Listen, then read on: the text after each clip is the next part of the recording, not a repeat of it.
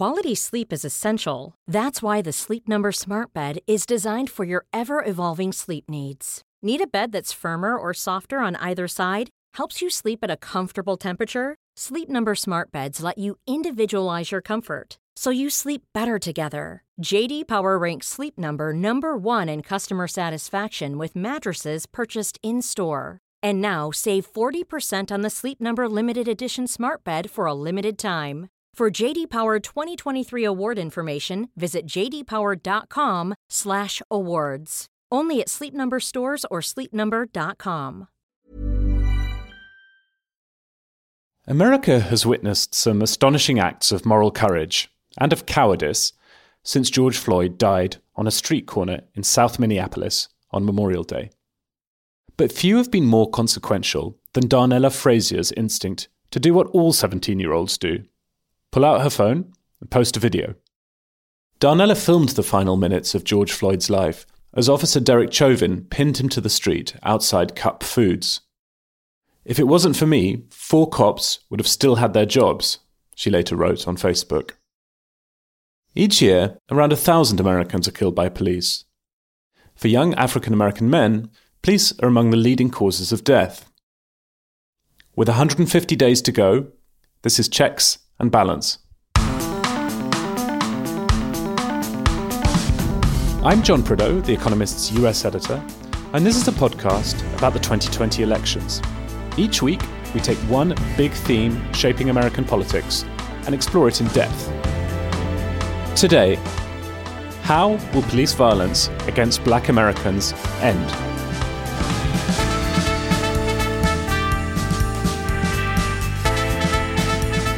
It's not the first time a video of white police mistreating a Black American has triggered protests and rioting in American cities. But away from the cameras, serious attempts to improve policing have been made across the US. In this episode, we'll look at how effective those have been, look at the history of race and law and order in electoral politics, and figure out who the politics of police versus protest might favour in 2020.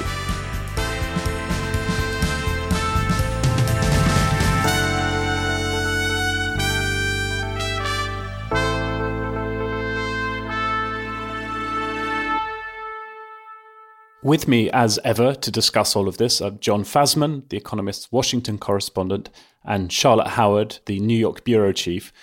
Charlotte, how has this week gone for you? It was a distressing week for obvious reasons. I'm not in New York City. I'm about 20 miles outside, but I have family that remains in the city.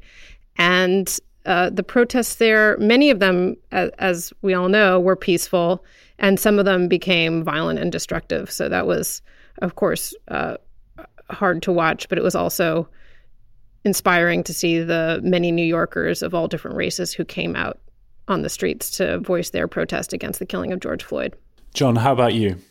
I agree with Charlotte that it's been quite a distressing week. As you know, I've been living for the past few months with an unwell relative, so I wasn't able to attend any of the protests, but I've been glued to Twitter for the past 8 days.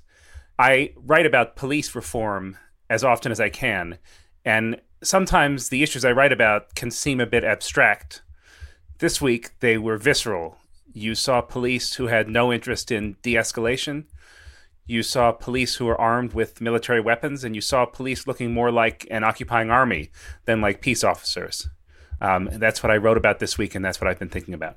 Well, John, Charlotte and I are always glad to have you as a colleague, but particularly glad this week because for listeners who wouldn't know, you are something of an expert on police reform. You've written a book that's coming out soon on policing and technology.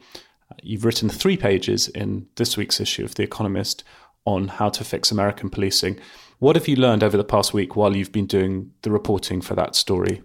Well, it was striking to me that this started in Minneapolis because Minneapolis actually does not have a bad reputation as a police department.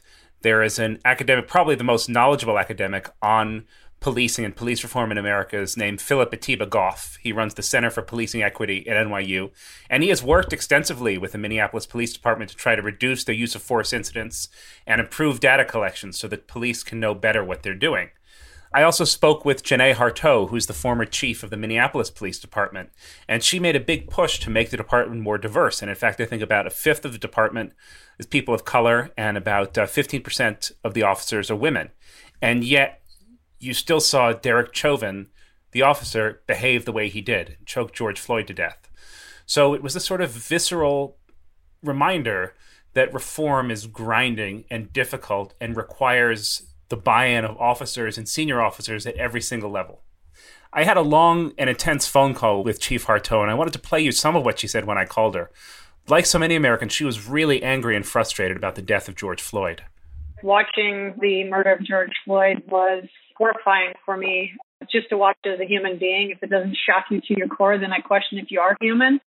That it was at the hands of a Minneapolis police officer and 3 that stood by and didn't intervene. That's just so disheartening, knowing all the work that we've done, over the years, just to make change, to build relations, to really protect and serve our communities. It made me begin to question everything I've ever known. I feel like I've watched my life's work go up in smoke. She was very clear about how policing needs to change, and there are 3 things that she said needed looking at. The first is the power of police unions, and these unions occupy a position in American life unlike any other union. They benefit because Republicans are generally unwilling to criticize the police, and Democrats are touchy about criticizing unions. Police chiefs often don't have the power to fire bad officers because of these unions. I just received a letter. The first words from the union president to the rank and file is an absolute disgrace. No denouncing the actions of the officers. Basically doing an us versus them, saying we are the only ones that are supporting you, and talking about George Floyd's criminal history, whether he has one or not, has nothing to do with his murder. This makes cops afraid to step out, to be able to stand up. And we've got a lot of young officers that are coming on these departments, and they're afraid of a lack of support.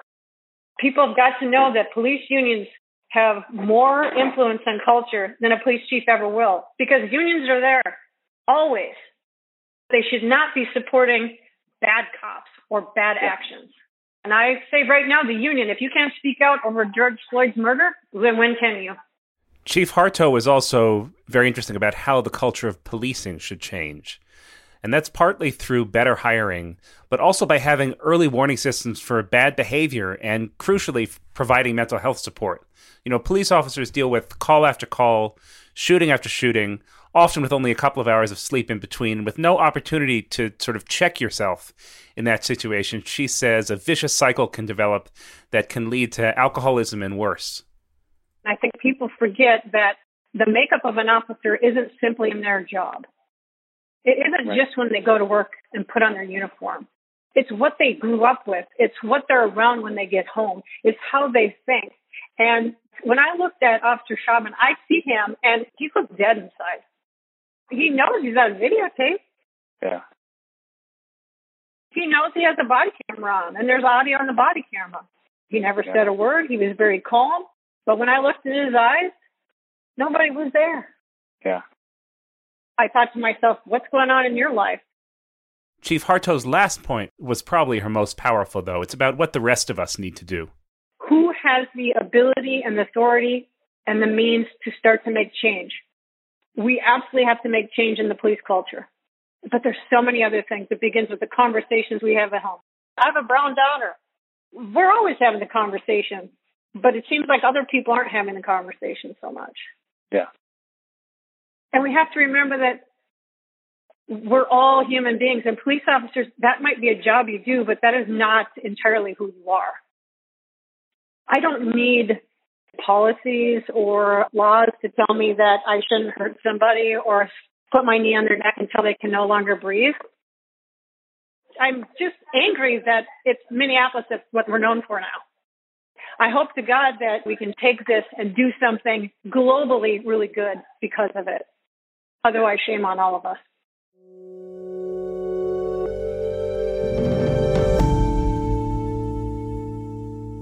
Well, John, thank you for that.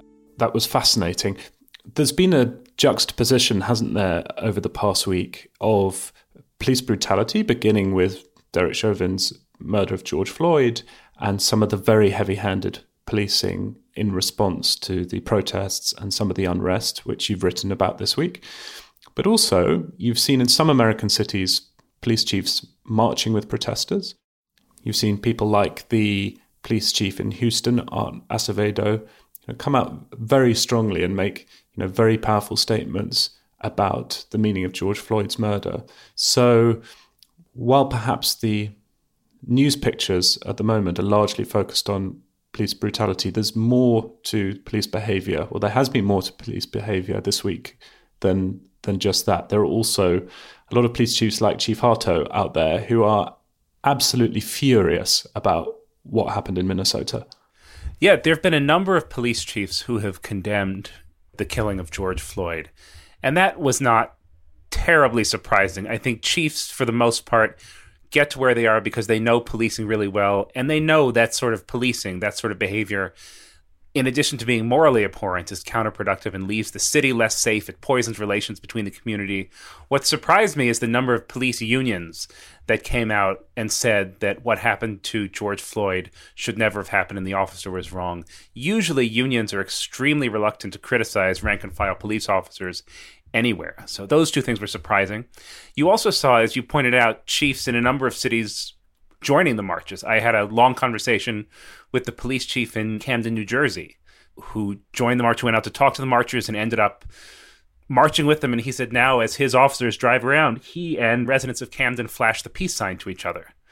So if you are a chief who really is concerned about community relations, there's a way to use what has just happened to improve them. And I think you've seen a few chiefs who are very forward-thinking do that. Yes, you have seen a really admirable response from some police chiefs, but just to ground our discussion in some of the statistics, which remain devastating, about 1,000 Americans a year over the past 4 years were killed in an altercation with police.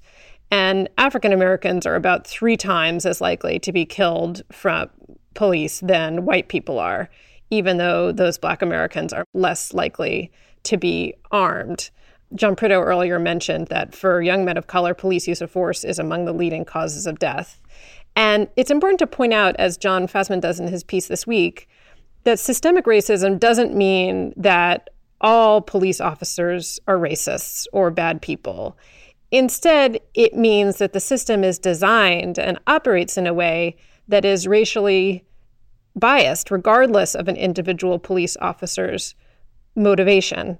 And if you think about some of the things that Chief Harto raised, as well as others, in the way that it's very hard to fire bad police officers, that police officers operate within a sort of culture of impunity, both because of collective bargaining rules, also because of this symbiotic relationship between police and prosecutors, in which prosecutors need police to help bring convictions, and in return, they're sort of deferential to police.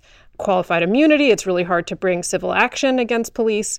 There are all these ways in which the system is designed to operate in a way that is indeed racially biased. And so the behavior of some police chiefs and the acknowledgement of this systemic racism is a huge leap forward, but still that systemic racism does exist.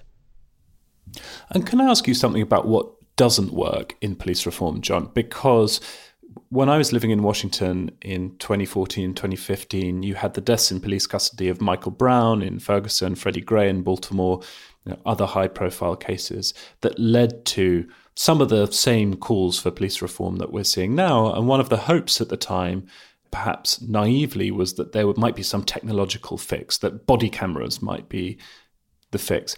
That hasn't happened. It hasn't done the trick. Why not? Well, you saw Derek Chauvin, as he choked George Floyd to death, knew he was on camera, on multiple cameras. After Michael Brown died, his family called for every officer to wear a body cam. I think that's a good start. But unless police officers know that they will face serious consequences for malfeasance, then body cams can only go so far. So they have to know that if they use force unjustly, that they will get in trouble within the department, that they will face consequences for their career, and that they may be prosecuted. And without that, body cams are not much use. The main result of body cams, as I can tell so far, is to mobilize support for additional police reform. That the evidence that is so impossible to ignore of an image of a person dying from the hands of police then mobilizes a much broader constituency for change. It is worth pointing out, though, that after Michael Brown, the teenager in Ferguson, was killed, there were body cams, of course, but then the Obama administration did either escalate reforms that had started or introduce new changes. These included things like putting police departments that violated constitutional rights under consent decrees that were monitored by courts. There was a voluntary reform program in cooperation with the federal government. There was also limits that were put in place on a program that essentially transfers extra military gear like grenade launchers, bayonets, to local police departments. Trump has reversed each of those things. And so there were reforms that were getting going after the death of Michael Brown. And Trump has taken steps to either reverse or limit their impact. And that, I think, does send a clear signal to police departments around the country, even if, as John Fasman points out, law enforcement remains a very local concern. There are 18,000 law enforcement agencies, and most of them are small. But that signal from the federal government is quite strong. John, we've mainly been talking so far about how you change police departments so you don't get things like Derek Chauvin murdering George Floyd. However, there's been another aspect of American policing on display this week, which has been the very heavy-handed use of force in crowd control, use of rubber bullets, pepper spray, etc. Can we talk a little bit about that as well? Is that part of the same problem, or is that a discrete problem? I mean, I suppose you could bracket them together in the group of excessive use of force, militarization of the police, training that encourages a sort of warrior culture. But actually, is that a separate problem? And does it have separate solutions, or is it part and parcel of the same thing that we've been talking about? What I have seen is I've watched police in New York, in Chicago, and elsewhere crack down on peaceful protesters is an attitude that prizes compliance over safety. And I think that's a huge problem. I think the police are there to ensure that people are safe and to ensure that streets are safe. But what I've seen is police that just want to be obeyed immediately before anything else, and when they're not obeyed, they resort to violence. I think that's a huge problem in how police conceive their mission. Thanks both. We'll take a historical view on all this in just a moment, but first, I should let listeners know about the place to go to get a discounted Economist subscription. It's economist.com/2020electionpod. You're missing out on some wonderful writing and analysis in this week's paper and online if you don't subscribe already. On China and Hong Kong, on the virology of COVID, there's also a powerful obituary of George Floyd. The link again is economist.com/2020electionpod. You can find it in the show notes to this episode.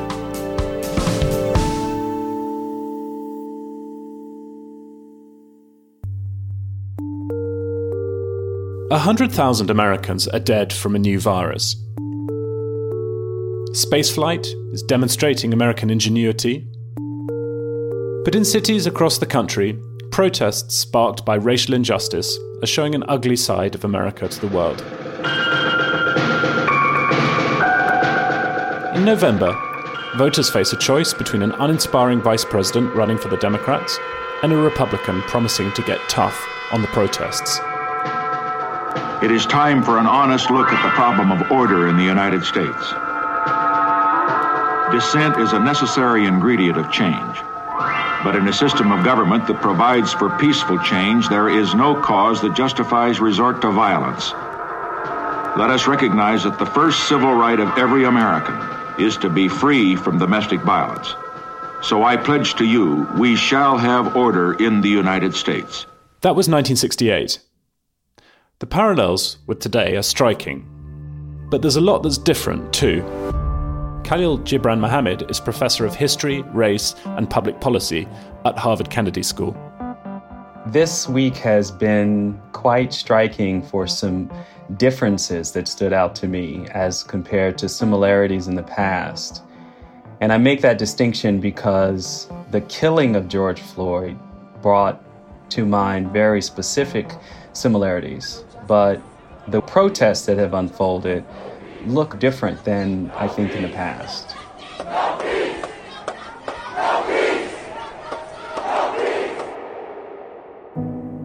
we really don't have a precedent for not only the scale of white participation, but also the diversity of whites who are actively engaged in particularly the daytime, quote unquote, peaceful protest activities. That is just remarkably and strikingly different than what we saw for the most part in the Ferguson and Ferguson-inspired protests of 2014 and 15. And we'd have to go back to 1968 in northern cities like Chicago to see the intersection of anti-war protesters and other radicals, as well as Black Power and civil rights protesters. But that was not as broad a demographic of middle class, of professional, of gentrifying whites, as one community organizer told me on the ground in Minneapolis. So I'd say this week has been more different than anything I've seen or studied with regard to the response to the killing of George Floyd. White residents of these cities, the ones who are joining these protests, have skin in the game. They want to some degree to live in peace with their Black and brown neighbors. And for those who had been willing to call the police for noise ordinances and such, like we hear a lot about in Brooklyn and other places, maybe George Floyd was a tipping point. Now they're finally hearing their Black neighbors and saying, this is why we don't handle our differences with the police. The other trend is that the Southern strategy of explicit racialization of Black protest and dissent that took root in the Nixon administration, but that had been unfolding for decades prior to that, is also in reverse.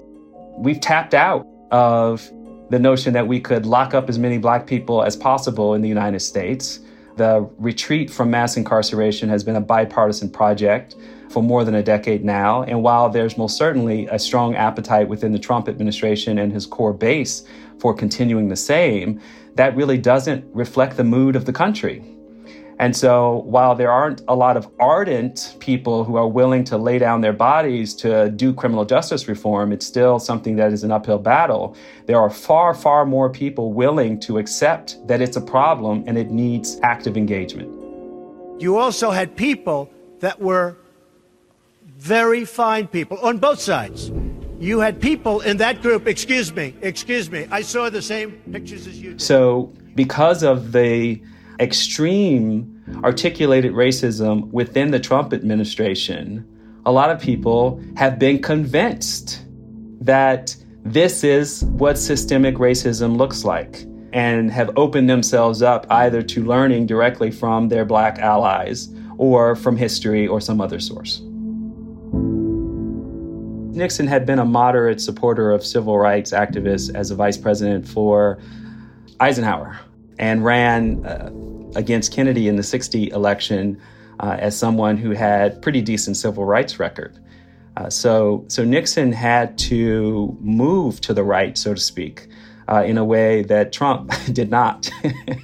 So Nixon managed, in a way, to look much more like a moderate centrist president, whether he carried the label of Democrat or Republican. And Madam President, we have predators on our streets. Looking back from today, than say even Joe Biden. They are beyond the pale, many of those people. Whose record of criminalization and crime policy and incarceration, I mean, his actual record in calling for mass incarceration policies in the 1990s. We have no choice but to take them out of society.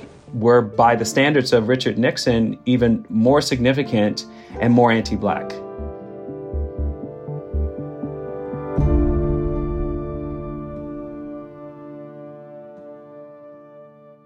Charlotte, the similarities between Donald Trump now and Richard Nixon's candidacy in 1968 on the surface are quite striking, aren't they? I mean, Trump keeps channeling Nixon in his Twitter feed, talking about a silent majority, being the law and order president, and all that sort of thing. But one big difference with Nixon in 1968 is Trump is the incumbent now, whereas Nixon in 1968 was the challenger. And I think running on a law and order message when you're already the incumbent, I think is trickier than what Nixon was trying to do and did successfully in 1968.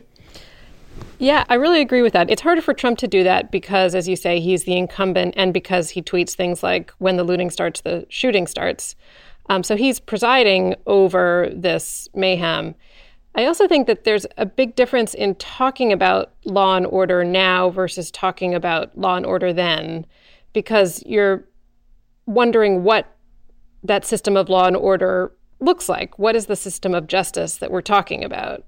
And it's pretty obvious now, and activists within the Black Lives Matter movement have done a good job in making clear, complemented by reams of academic research, that the system of law and order as it exists today, whether it's through sentencing, through stop and frisk, police violence, has shown a pattern of targeting Black people in a way that is not a fair and even application of the law.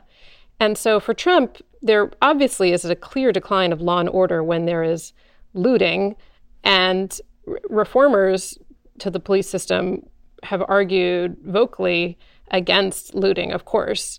But there's a question of, when you have law and order restored, do you want law and order to actually be something that implies justice in a more even manner? And I think among the African-American community, but a much broader set of people as well, there's an understanding that the definition of law and order needs to shift. I think that's exactly right. I think one big change between 1968 and now is that this is just a much less white country than it was.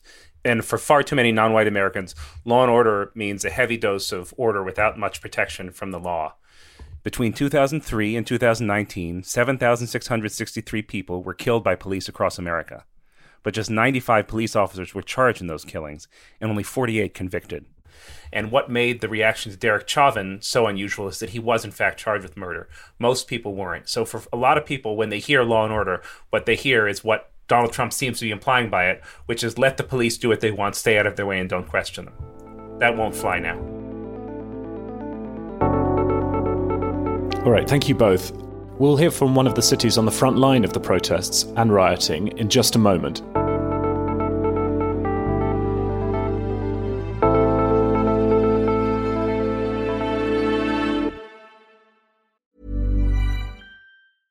Quality sleep is essential. That's why the Sleep Number Smart Bed is designed for your ever-evolving sleep needs. Need a bed that's firmer or softer on either side? Helps you sleep at a comfortable temperature? Sleep Number Smart Beds let you individualize your comfort, so you sleep better together. J.D. Power ranks Sleep Number #1 in customer satisfaction with mattresses purchased in-store. And now save 40% on the Sleep Number Limited Edition Smart Bed for a limited time. For J.D. Power 2023 award information, visit jdpower.com/awards. Only at Sleep Number stores or sleepnumber.com.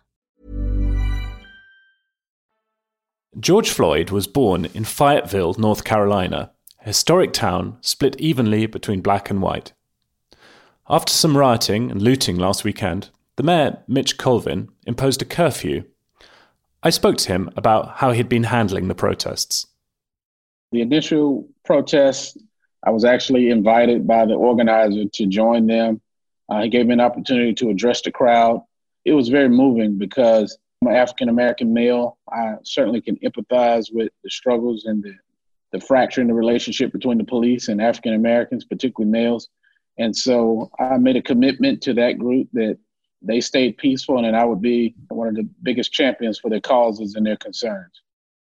How would you describe the relationships between the police in your city and African Americans prior to George Floyd's death? Well, we have had our problems in the past. We've had our issues with what we call driving while black, where we had a significant imbalance of the amount of stops for African Americans versus others. We've worked hard over the last 8 years to really rebuild. We had a couple of police chiefs who understood community policing and the importance of that. We've tried to make transparency at the forefront by adding body cameras to all of our officers. So we've worked hard to build those relationships. And I think right now, some of what we're seeing is a result and a return on that investment that we've made. In your city, you've had a shopping mall, a Walmart, JCPenney that have been looted. It's clearly really important if these protests are going to achieve their aims in terms of police reform, to distinguish between legitimate protest and disorder. How do you make sure that people are able to draw that distinction, and how are you able to steer these protests in a positive direction? I've used a tremendous amount of my personal relationship capital, if lack of a better word, because I grew up here. A lot of the community, they trust me. I am the exact demographic that's having the largest challenge with equality and confrontations with the police. And so I put it all on the line to tell them that I'll commit to you to being an advocate for the change that you like, but you have to commit to me that you will keep the cause at the forefront and not use this as an opportunity to cause mayhem or destruction. I think what happened Saturday night when we had those unfortunate incidents, I think it was some type of systematic, organized plan. Immediately at the end of when the protests were ending, that there were infiltrators who came in who had other intentions. Some of those intentions could have been to delegitimize the whole reason why the protests were taking place, because the next day's headlines focused on the mayhem and not on the mission of the protesters. I think that there were also some small elements of people who wanted to take advantage of the chaos to steal and to take property. You always will have people who want to exploit the situation. I implemented a curfew the next morning that started that evening to clear the streets and to kind of filter out those people who had bad intentions from those people who really wanted to express themselves. Then we allowed areas and certain boundaries that we put in place for the protesters to come out. And some of our community leaders were a part of that, and we'll continue to do that just so that they know we stand in solidarity, that change is necessary. Right now, as a country, we're at a crossroad, that some of the things that have been underlying and some of those issues that have pretty much been swept under the rug are now boiling to the top. You're in charge of a city that's very diverse, 40% African American, about 10% Latino, about 40% white. How do you bring the non-African American citizens along with you? Do you find generally they're receptive to this kind of conversation, or have you found that they tend to dig their heels in a bit when you bring up questions of systemic racism? There has been some of that. That will be a challenge going forward, that some of the white citizens and constituents that I have will not look at this as an attack or an attempt to show the misdeeds of the past, but really I hope that they will look at it as an opportunity to move us forward. We have to embrace and have the conversation. It's the elephant in the room.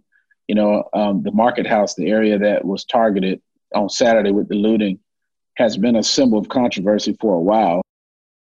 My family was doing a ancestry. My grandmother passed away a couple of years ago. She was 97. Her grandfather, his name was Sam Melvin.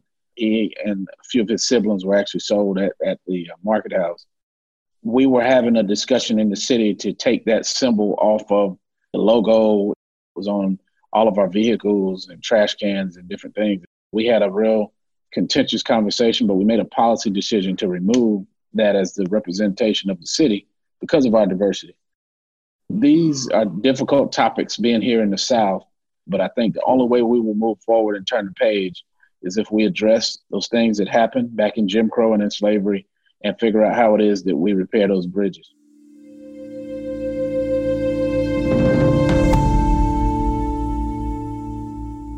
Well, I thought it was very interesting to hear what Mayor Colvin had to say, particularly about his family history in Fayetteville. And it's been inspiring to hear so many mayors speak so eloquently this week. There's been a contrast, however, with what's been coming out of the White House.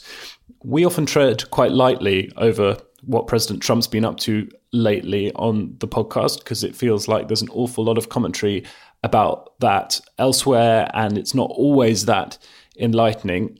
However, Charlotte, let's start with you.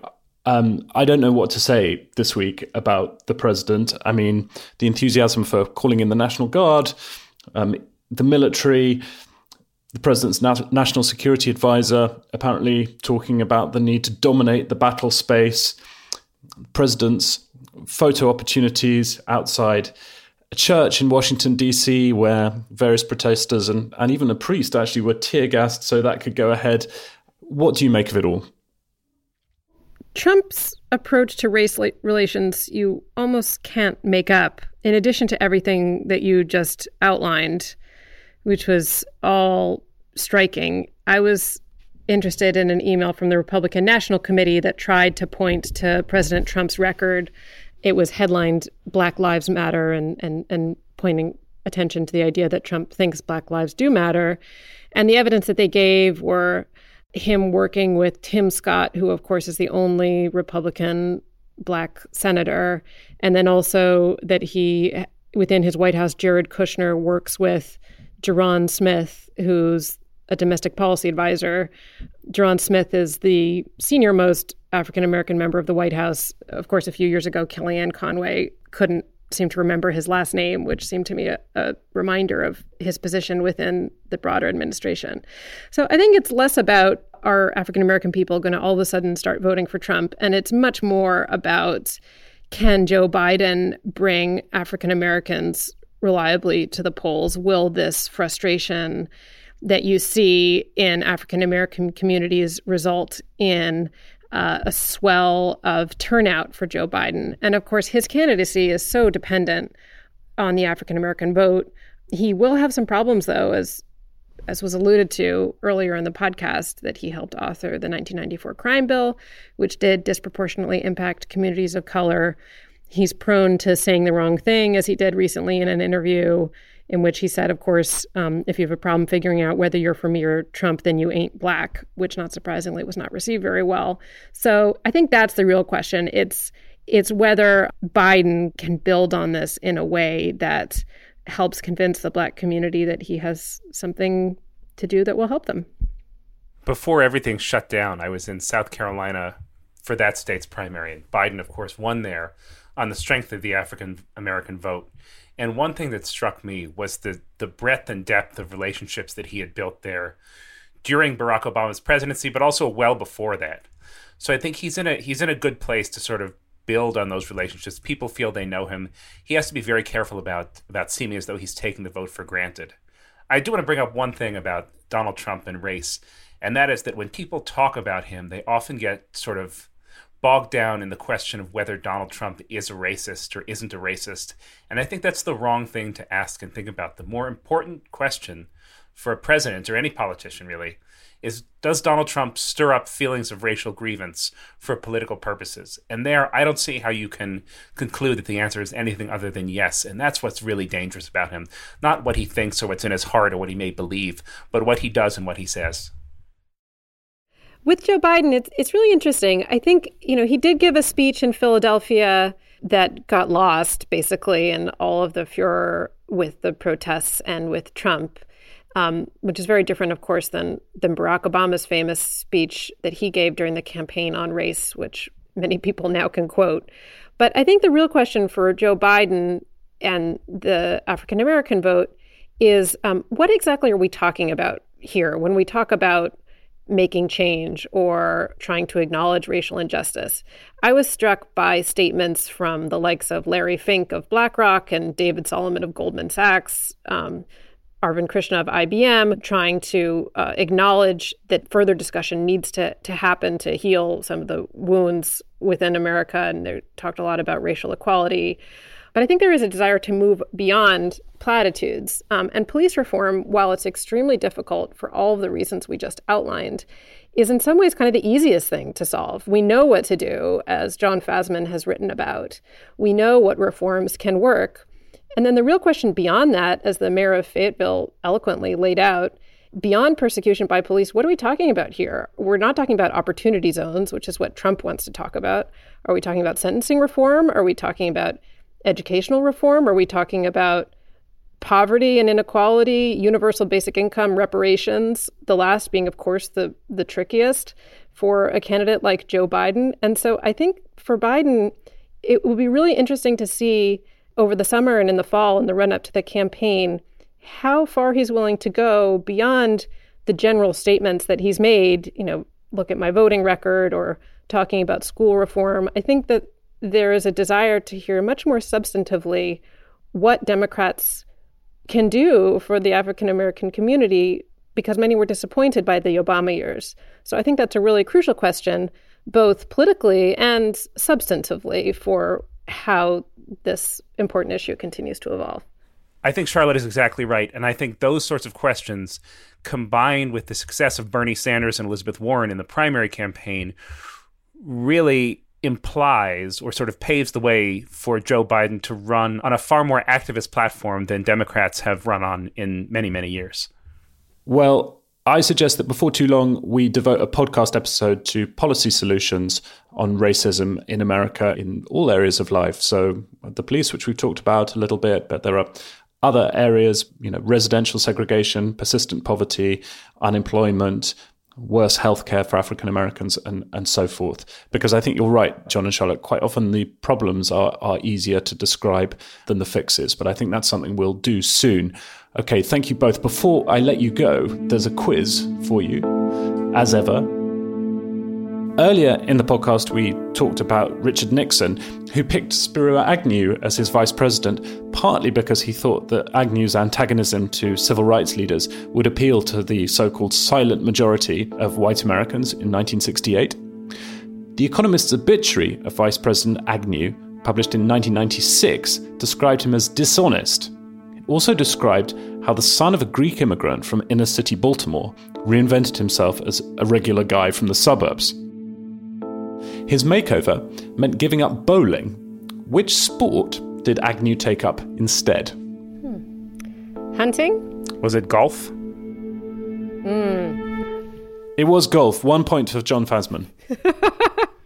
Can I add my favorite fact about Spiro Agnew is that his name anagrams to grow a penis. Let's see if we can get that past the censors. He also started attending the Episcopalian Church, quote, filled his wardrobe with elegant, sober suits, end quote, and changed his reading habits. What was his chosen publication? It was not The Economist. That was going to be my guess. Was it the National Review? I think National Review is good. Sports Illustrated or Golf Digest would be my guess.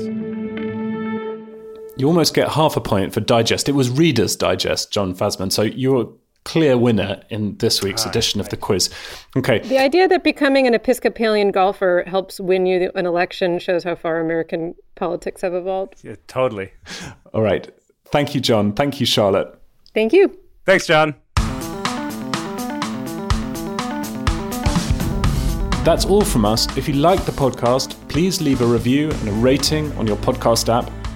If you subscribe to The Economist radio feed while you're there, you'll find The Economist Asks, which this week has an in-depth interview with Valerie Jarrett, who is a top advisor to President Obama. There was this pattern of arresting particularly poor Black people, oftentimes for taillight violations or, running a traffic light. They were unable to make bail, and so they were then incarcerated. And when you're incarcerated in jail while you're waiting, your fees and penalties continue to run. And it was a revenue generator for the city. In the meantime, thanks very much for listening. Stay safe, stay sane. We'll have more checks and balance next week.